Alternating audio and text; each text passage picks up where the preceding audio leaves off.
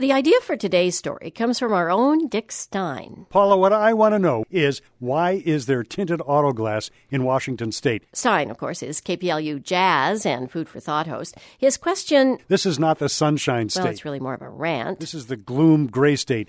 Why are these things even legal? How can it you be get that the people idea. can drive around To try and answer Mr. Stein, I decided to go to one of those shops that does window tinting. Midnight Window Tinting on Aurora Avenue in Seattle. It's in a garage underneath an old house back behind a car stereo shop. The guys working here say business is good. When it's a full schedule, I want to say about maybe 6 or 7, right, Felix? Huh? Like on a good day, as far as the total of cars that we do. Octavio Cardenas and Felix Hernandez say when they did a Groupon deal, the number was even higher. About pretty much 1 an hour.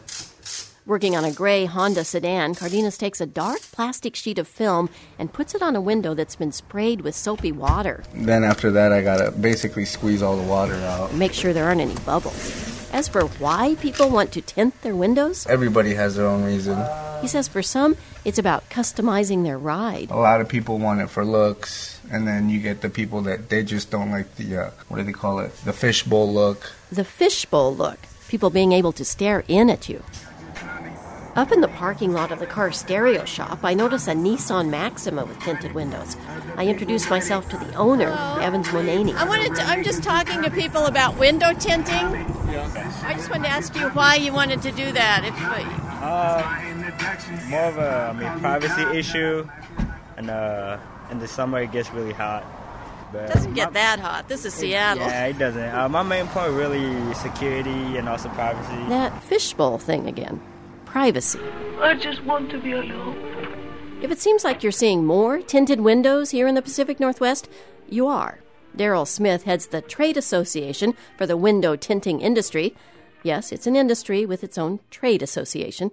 He says there are still more tinted windows in the Sunbelt states, but in areas where traditionally, they're not big sunshine areas, you still are seeing increases. Smith says one reason is there's more awareness of the dangers of ultraviolet rays, which are present even on cloudy days. He says while windshields protect you from these rays, the side windows usually don't. Still, he says in the Northwest, as elsewhere, a lot of it is about privacy, especially as manufacturers put more and more glass in cars to give you that feeling of roominess. It gives a fishbowl effect. There's that word again. To another part of the question, is all of this window tinting legal? Yes and no. Meet Washington State Trooper Julie Startup. She's standing next to her patrol car holding a window tint meter. The rating for tint and what is legal and what is illegal has to do with how much light is transmitted. On the side windows, it has to be at least 24%, and no tints allowed on the main part of the windshield. We're required that, we be able to see into the driver's compartment. Trooper Startup says she sees a lot of illegal tints in the Puget Sound area, and she and others in law enforcement are concerned about their safety. For me, not seeing in a car is scary.